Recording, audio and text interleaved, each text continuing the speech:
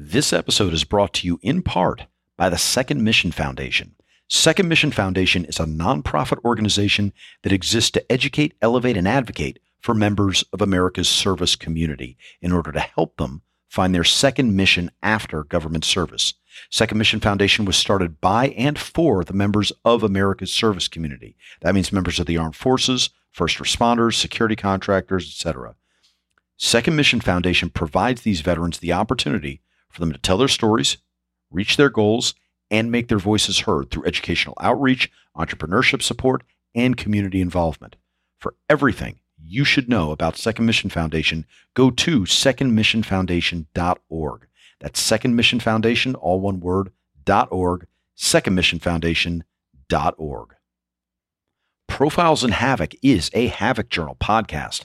The Havoc Journal seeks to serve as the voice of the veteran community through a focus on current affairs and articles of interest to the public in general and the veteran community in particular.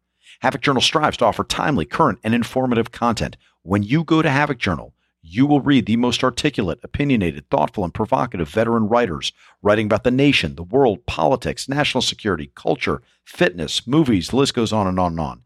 Havoc Journal is always expanding, always striving to improve the reader's experience. If you haven't been there yet, check it out at havocjournal.com. That's Havoc with a K, journal.com, havocjournal.com.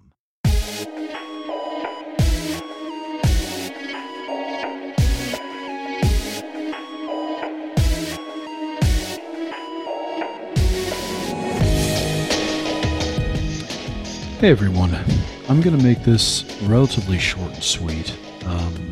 We don't have a guest this week because of second order effects of, booking issues the last month, and with Labor Day weekend and what have you. And then, to be perfectly honest, I myself had kind of a monumental week. So that's a long way of saying this will be a short episode. But hopefully a little substantial. I want to talk about something, and I'm going to speak in order to understand. I have more questions than I have answers on this subject, but I also have some observations I'd like to make and throw out there as brain candy for you guys. So, it is interesting to me how the military and veteran community perceives and talks about Ukraine. And in this day and age where everything has become so, no pun intended in 2023, binary, where everything has to be left or right, or, if you have a certain color, then that means you believe a certain thing. If you, agreed with masking during COVID, then that probably means you agree with 15 other laws, dictums, customs, whatever. And these become shibboleths that have obviously fractured us into different tribes and all that. And I'm not going to go on a big, a lot of people have covered that ground. I don't need to recover that myself right now. But it is interesting, the Rorschach test that Ukraine has been in the military and veteran community. And I want to look at this from a couple of different angles. So, there was a time, not very long ago, where it was pretty well understood that Russia was an aggressive bad guy, not just amoral, but committing immoral acts of aggression in and around its borders.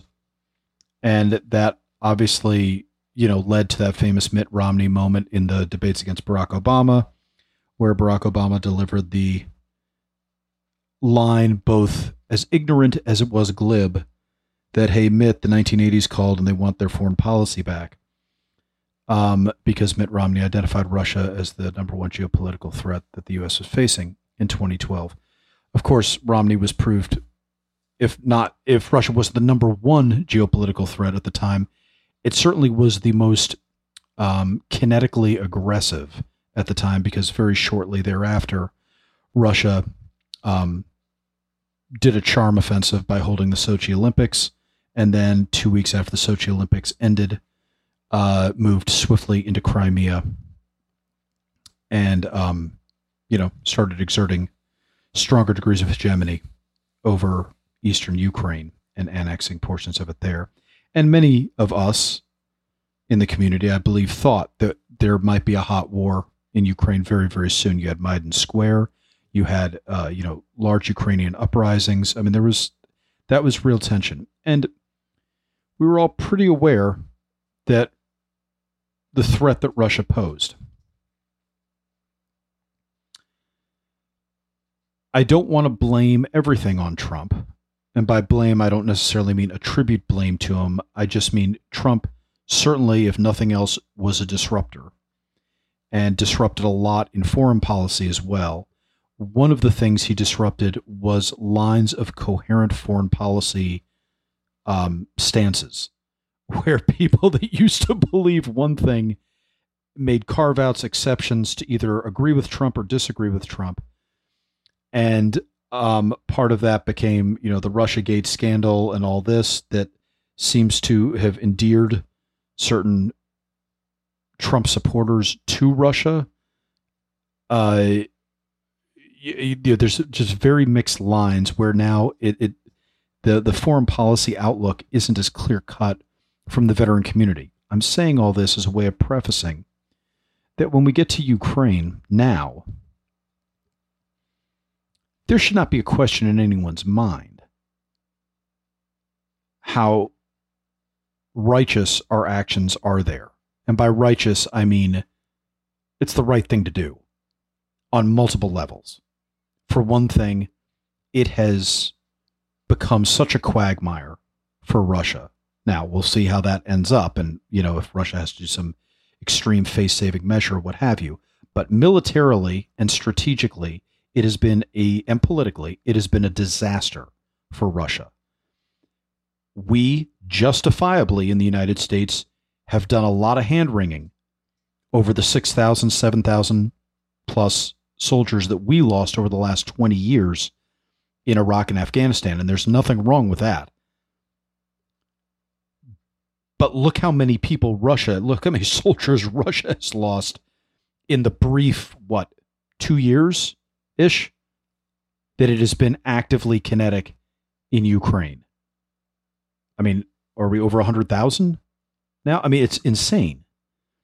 And the way that they have, the fact that they're A, not as good at warfare, B, completely show the callousness and disregard of the, let's say, elites to the common soldier, willing to sacrifice waves upon waves upon waves through a war of attrition. And the fact that they have not accomplished what they set out to do, yet have remained belligerent, aggressive, and looking for any and all ways to right this ship through pure violent force. In other words, they have been almost a caricature of a lot of the most self-flagellating talk that we in the veteran community like to throw at our own government about Iraq and Afghanistan. That rhetoric, that level of mistrust, hate, resentment, and all is exponentially, and by exponents of 100, magnitudes of 100 greater in the case of Russia. So there should be no doubt of who's the bad guy in this equation. Just because somebody's a bad guy doesn't mean that Ukraine is perfect. Everyone knows of course, there's corruption in Ukraine, blah, blah, blah, whatever. But unlike Iraq and Afghanistan, it is a war that we are fighting by proxy so that not one U.S. soldier on active duty, yes, there are retired people over there helping out, but there's not one active duty U.S. soldier that has to be put, at least overtly, in harm's way in Ukraine. And we are able to fight this war at, if not a reduced amount of treasure, although it is a reduced amount of treasure. Certainly a reduced amount of blood. And for that price, we get to watch Russia cripple itself in Ukraine. That is foreign policy through and through. Now, what's funny to me is to hear people in the veteran community mimic almost the 1960s, anti-war movement call of, hey, less bombs, more babies, or what was the I'm messing up my slogans. It's late at night when I'm recording this. Bear with me. But beans, not bullets.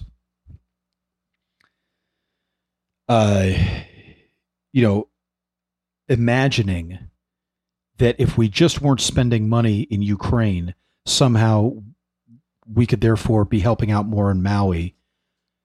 And those come from different buckets. Those two are completely mutually exclusive, budget-wise. That's not how this works.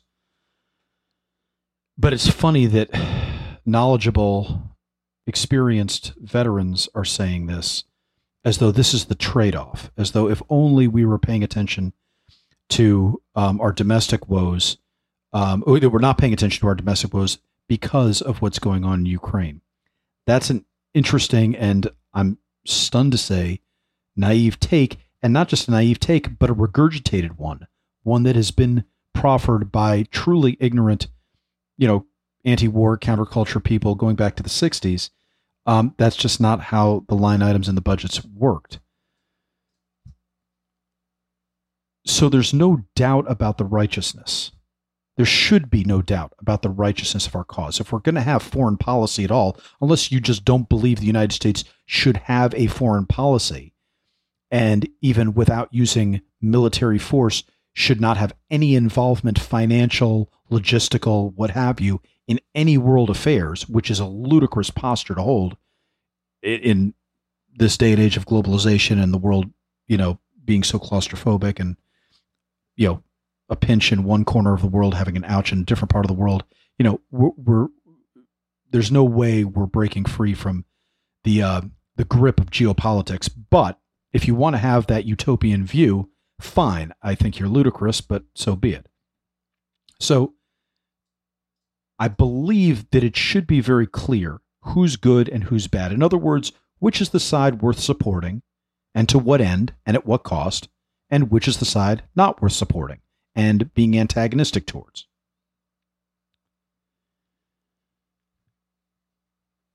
With that, there's a report on CNN. And I know it's CNN, so take that with the appropriate grains of salt. But it lines up with a lot of, let's call it anecdotal substantiation, and that would not surprise me. Again, I don't think that people, even veterans, that haven't been exposed to the depths of the alphabet soup are fully aware of how much foreign influence occurs, and especially when it comes to foreign policy.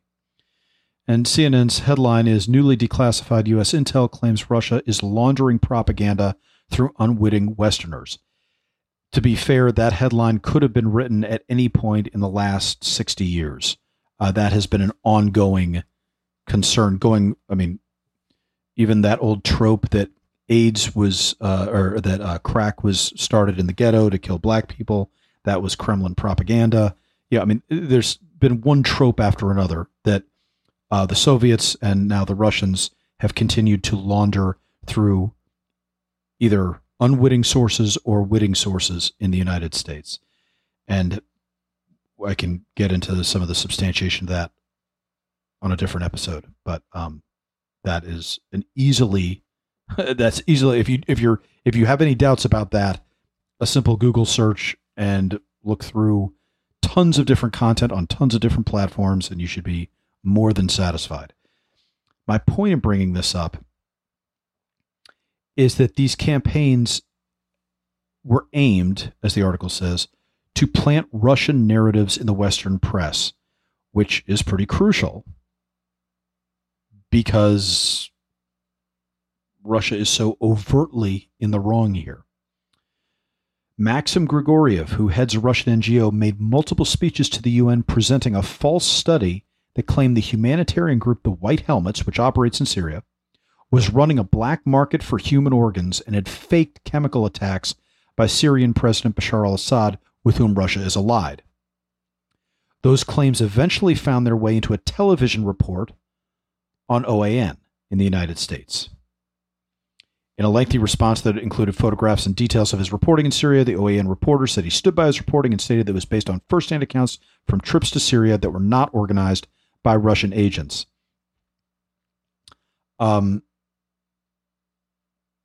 My point in saying this is, and let's just stipulate, you can quibble with the article. You can doubt it. You can doubt the source. That's fine. We know that Russia is certainly attempting to influence the narrative, and we do know there is a lot of confusion in the military and veteran community, confusing narratives about how people should be feeling about Ukraine and Russia and our role there. The fact, and as I said, Trump being a disruptor, again, I'm staying out of just domestic politics, but I'm just looking at him as a disrupting element. It disrupted a lot of lines of established foreign policy thought, certainly, and domestic policy thought too, for that matter. But let's stay with the foreign policy for right now. So right now there's a fuzziness, there's a lack of clarity, there's an opacity with a lot of voices that I'm hearing from the veteran and military community. Okay. Let me pause on that. Here's where I'm going with this. The flip side of all this, and what's interesting to me, is who is supporting the war in Ukraine. And let me be clear about what I mean by that. I'm not necessarily talking about, approving line items, although there's that too, or going out and volunteering or doing charitable causes. I'm just talking about flags. I'm just talking about pure rah-rah go-get-emism. To wander the streets of the Northeast, as I have, well, as I do, I guess, every day, but certainly I had to travel up to Boston a little while ago, and going to different big cities. If you see an American flag, there's a whole host of assumptions you can make about the person that's flying it. It has become a political statement to fly the American flag. But to fly a Ukrainian flag is ubiquitous in big cities. And I guess in its own way, it has become its own sort of shibboleth, its own sort of marker as to where you stand. And what's interesting to me, and this is anecdotal, and I tried researching this, and it's tough to find any kind of empirical data on this, but so I'm just going to have to be anecdotal with this. But what's interesting to me is how many people are virulently supporting Ukraine who actively campaigned against U.S. involvement in Iraq and Afghanistan. These are the people that had bumper stickers that said, "War is not the answer. Coexist. No blood for oil." They're the ones flying the Ukrainian flag. Again, I'm speaking in broad brushstrokes. That's a very interesting and underreported and undercommented on sociological and geopolitical shift in thought, because a lot of the people I see flying these Ukrainian flags, again, anecdotally, and painting with a broad brushstroke, but a lot of them aren't people that ever served in the military, have any military involvement. We're talking about big city people, artists. Now, there's a comic. I'm going to steal his joke, and I need to remember his name before I do. Something Fish. I can't remember on Instagram, but he had a great joke about if an alien landed in Brooklyn right now, they would think they had just landed in gay Ukraine, because all you see is gay flags and Ukrainian flags. And it's a great joke because it is very true. These are big hubs of relatively, let's say, geopolitically inexperienced, unexposed people that have kind of signed on to rah-rah rooting for the war in Ukraine. And I find that fascinating because we've had a war going on for the past 20 fucking years, and I never once saw any of them flying an Afghan flag or an Iraqi flag, or for that matter, an American flag in support of our operations in Iraq and Afghanistan. Now, you might say, and I'm going to try to argue this from both sides because, as I say, I'm thinking out loud here. Maybe they are all geopolitical wunderkinds, and we're simply waiting for the moment when we were going to fight a war by proxy without putting our troops in harm's way. And that's what they're giving lip service to. I don't believe that. That's not what I've seen. And again, anecdotally, that's not at all what I'm hearing. But theoretically, you could make that argument that that is a big difference. But it's also, and one of the reasons I don't believe that, though, is because of the way that they speak about the war in Ukraine. And they wring their hands and they talk about the humanitarian effects and how brave the Ukrainian soldiers are. And they'll say this to me, to a veteran, or to other veterans that I've seen. And I go, motherfucker, do you realize you're talking to people that have been fighting in wars under your flag for the past 20 years? And this Ukrainian flag is what you're going to start shedding tears for? This is what's going to get your blood up? This is what's going to get you to tear down your "War is not the answer" bumper sticker? And by the way, what happened to "War is not the answer"? Was it just because you've been trained to be so reflexively anti-American that just whenever America's involved in a war, then war is not the answer, but other countries are held to a different standard? It's an incredibly fascinating, not even geopolitical shift. It's a sociological shift because it's not like these are people that have suddenly become that much more geopolitically aware. They're not that much more in tune with foreign policy. They didn't suddenly just get smart on Ukraine and Crimea and Russia and the geopolitics of Eastern Europe. These are people that are reflexively, knee-jerkly putting up a Ukrainian flag and have been doing so now for several years. And as I say, they're in the right. I have no problem with it. I agree with them. I'm just amazed that there's been so little discussion and so little curiosity about how they suddenly became militant in favor of hundreds of thousands of dead Russians. And again, hundreds of thousands of dead Ukrainians, including civilians and all that, massive amounts of death. And suddenly they're all for it. Whereas when we, their neighbors, their countrymen, were fighting for 20 years, people didn't even know we were over there. I remember standing in church in 2012, and a man was standing right next to me telling his son that we were no longer in Afghanistan. And these are the people that are just absolutely up in arms in favor of Ukraine. That's just amazing to me. Again, not wrong, but it's a stunning and under-commented on phenomenon that I'm very curious about, and I'm curious about the root causes and as to why that is.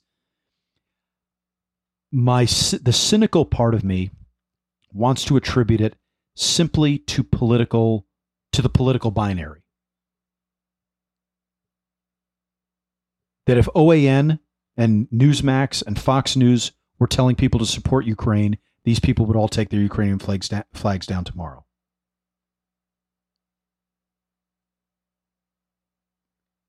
It depends who you're listening to. That's a very cynical and glib thought that I'm just pulling out of my ass here.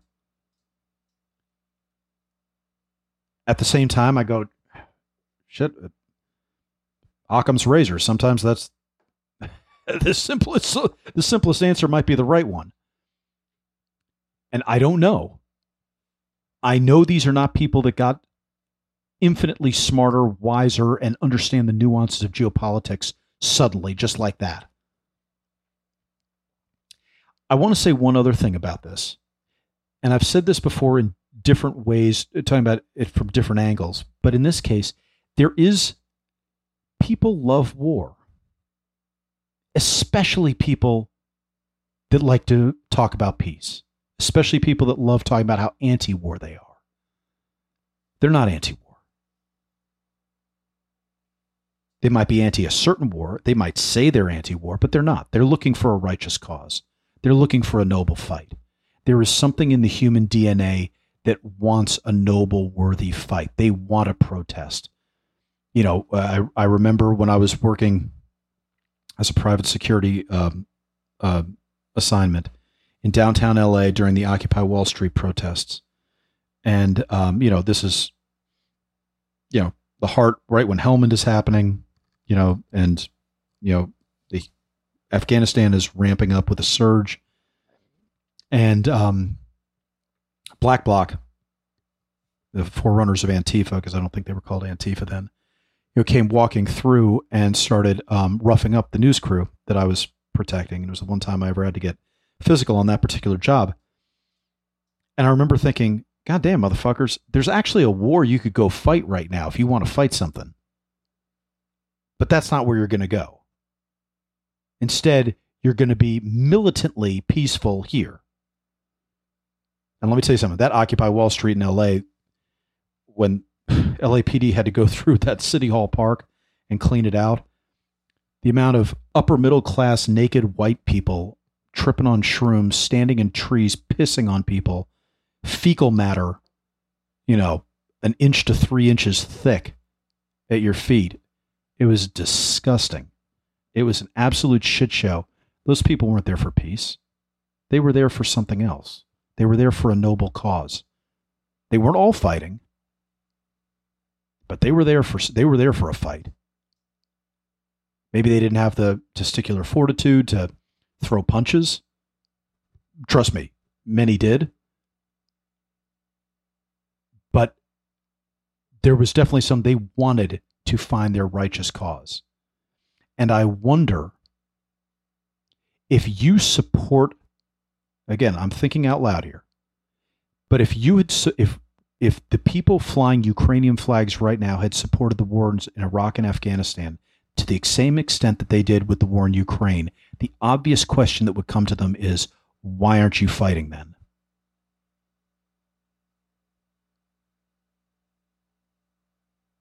And there's an inherent cowardice if you're going to embrace a patriotic pose and yet you don't go be part of that fight. Whereas with Ukraine, you can talk as big a game as you want and no one is expecting you to go enlist. No one's expecting you to get on a plane and fly to Ukraine and volunteer. That societal pressure is completely off. And now you can be as righteous as you like.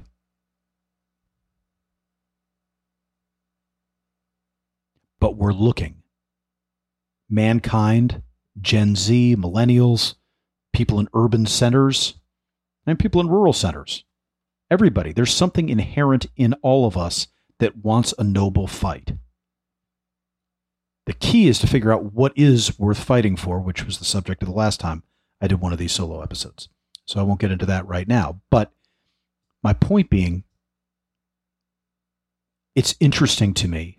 And I guess my last thought that I'll kind of lead to here, as much as I agree with the people flying flags for Ukraine and supporting Ukraine, there is a part of me that is hurt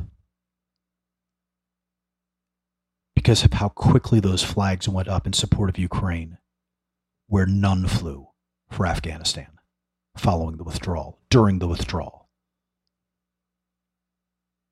The second the Doha peace talks were on in 2019, people didn't even know we were there.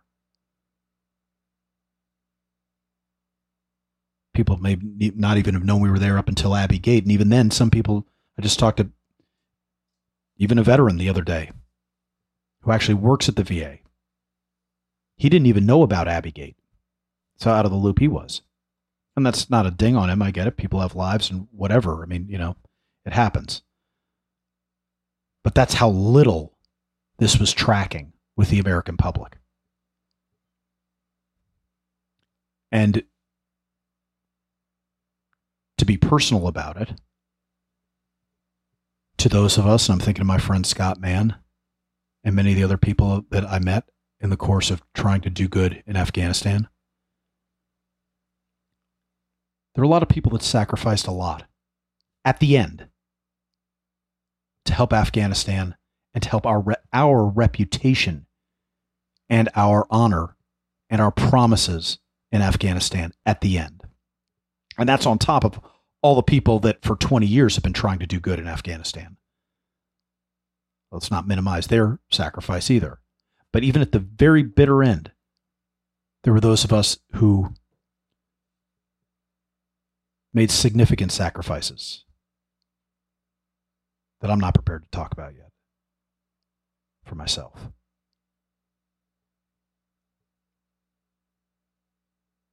And there were blank stares, complete cognitive dissonance from the people around me in my day-to-day life who couldn't possibly comprehend, didn't want to comprehend, didn't know enough to comprehend, just spaced. But Ukraine happens, and holy shit, flags go up. Now everybody's on board. And that's fascinating to me. And there are, again, Ukraine is fighting.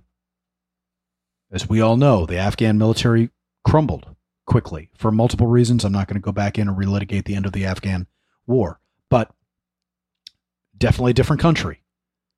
And I know that the military advisors that have worked in both Ukraine and in Afghanistan and Iraq are like, yeah, culturally, the unity of the Ukrainian people shows up on the battlefield a lot more, hence why it's been one of the many reasons it's been so difficult for Russia.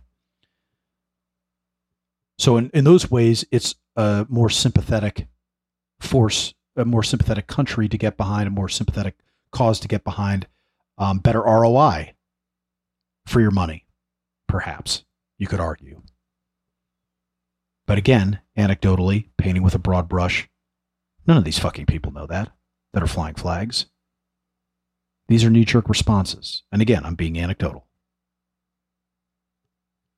But it's a fascinating dichotomy. It's a fascinating, stunning, jaw-dropping, gobsmacking pivot in the way that so many of a certain type of person in this country has started to view war writ large and is viewing Ukraine versus how we not only viewed Afghanistan and Iraq, but talked about Afghanistan and Iraq. It is so much more common to hear laudatory words and ringing praise about the brave Ukrainians than we ever heard about the brave Americans in Iraq and Afghanistan. When it came to Iraq and Afghanistan, our vocabulary was completely regurgitated from Vietnam. Oh, the poor soldiers. Oh, these victims. Oh, the way the government is just using and abusing them and betraying them. And that was the rhetoric that we were hearing. Not when it comes to Ukraine.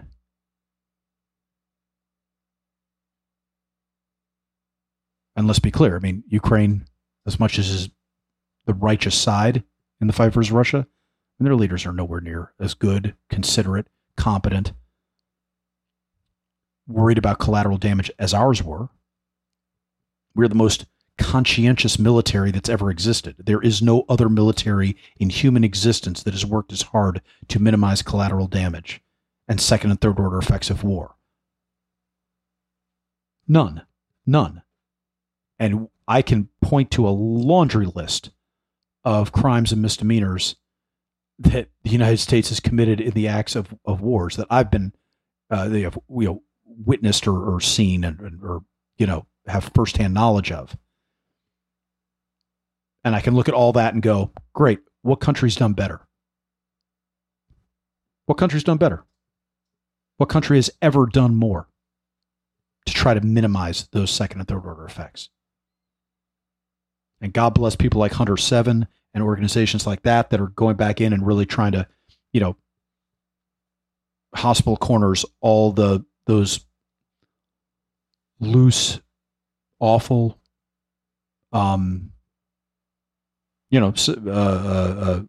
sloppy effects of war and the toll it's taken on the warfighters. You know where you're not going to see 107? Any other fucking country on the planet, though. So as much as we don't want to break our arms patting ourselves on the backs, we also don't want to break our arms punching ourselves in the ass. It's important for us to have perspective and go, nobody's done it better. 20 years of war. I don't have the numbers right in front of me, but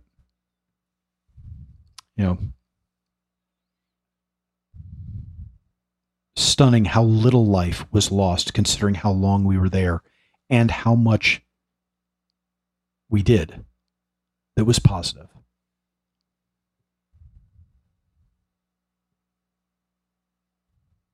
Couldn't get an American to talk about it, though. Then you're just a jingoistic, naive asshole. Nope. Got to save up the laudatory praise for those brave Ukrainians. Fly your flag proud, but don't fly your American flag, because then you're, what, a bigot? Naive? Jingoistic? Xenophobic? What are you? No, fly the Ukrainian flag, because you will never be called upon to act on it. There's a price for being a patriot. If you want to fly your American flag, then because we're in a war, somebody's going to call you out and say, great, why aren't you over there fighting? Oh, well, you see what had happened was. Don't have that pressure when you're flying a Ukrainian flag, do you? I realize I'm ending this on a kind of downer, cynical, pointed note. And I was going to say I don't mean to, but I guess I didn't know I was going to end up striking that tone. As I say, I'm thinking this out loud right now.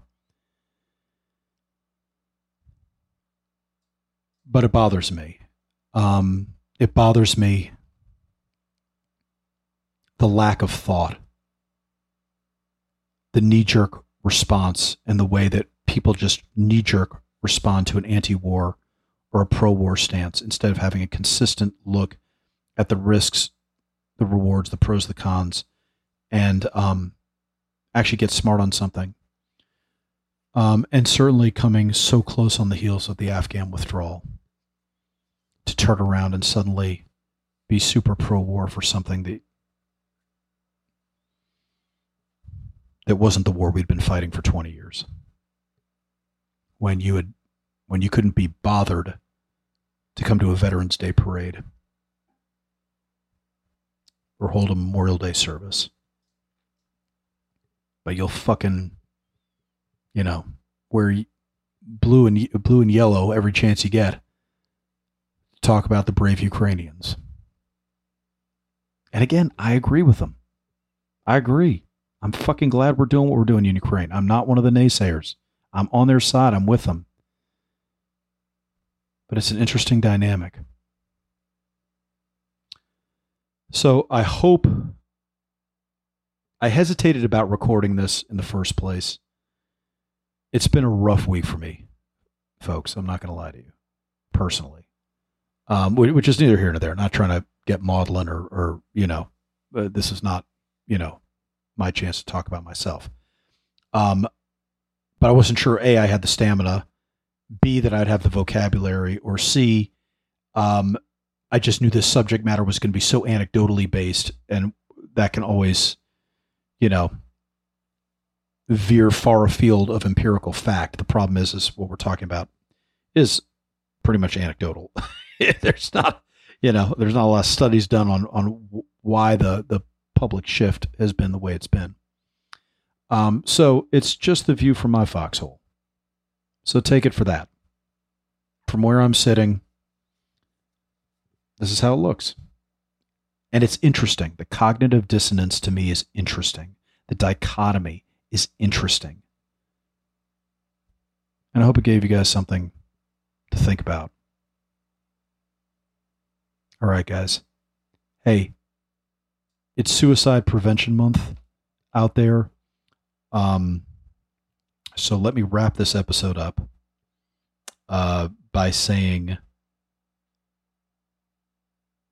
I got to punch up this text message, but if you're in the New York City area, my friend Paul Tangy at Fordham University sent me this, and I'm calling him out by name. He's the head of the military science program there, active duty lieutenant colonel, very smart guy, and he forwarded me the Veterans Mental Health Summit. September 12th, from 9 a.m. to 5 p.m. at Fordham University at Lincoln Center in New York City. I'll push this out on social as well, so you'll see it out there. If you're in the New York City area, 9 a.m. to 5 p.m., that's a lot of information, a lot of resources, a lot of stuff that's there and available to you. New York City is not the most military-friendly town in the country. And by that, I mean, it's not one of those places that's easy to always access things for veterans and military personnel. So the fact this is happening at Fordham University at Lincoln Center in a very centralized location in New York City is a pretty big deal. So go down and check that out. I want to make sure to give that a shout out. We started off this episode, as always, by thanking this episode's first sponsor, Second Mission Foundation. I now want to take a second and thank this episode's other sponsor, my own organization, Veterans Repertory Theater. You guys should know the spiel by now, but if you don't, go to vetrep.org, vetrep.org, vetrep.org. While you're there, you will see all the lines of effort we have going on. The best thing you can do to stay on top of everything we're doing and see what we have coming up is scroll a little bit down our homepage, and you'll see the option to subscribe for free to our literary blog. When you do that, you will receive in your email inbox every day writing, poetry, fiction, creative nonfiction from veterans, just a little bit, followed by a bunch of shameless plugs for all the different things we have going on that you should be aware of. So we're dangerously close to 1,000 subscribers. We'd love you to be count yourselves among that number, push us over into 4 figures. That would be very cool since we've only been around for 10 minutes. But we're very aggressive. We have a lot of programming, a lot of really cool shows that we're doing constantly, and you should know about them. So go to vetrep.org, vetrep.org. Okay, I need to thank Mike Neal for producing this episode, as always, at the last minute. Truly, Mike has immense amount of grace and patience, and I deeply appreciate it. I'm Christopher Paul Meyer. On behalf of everyone at Havoc Journal, see you next time when we talk to somebody besides me for another profile in Havoc.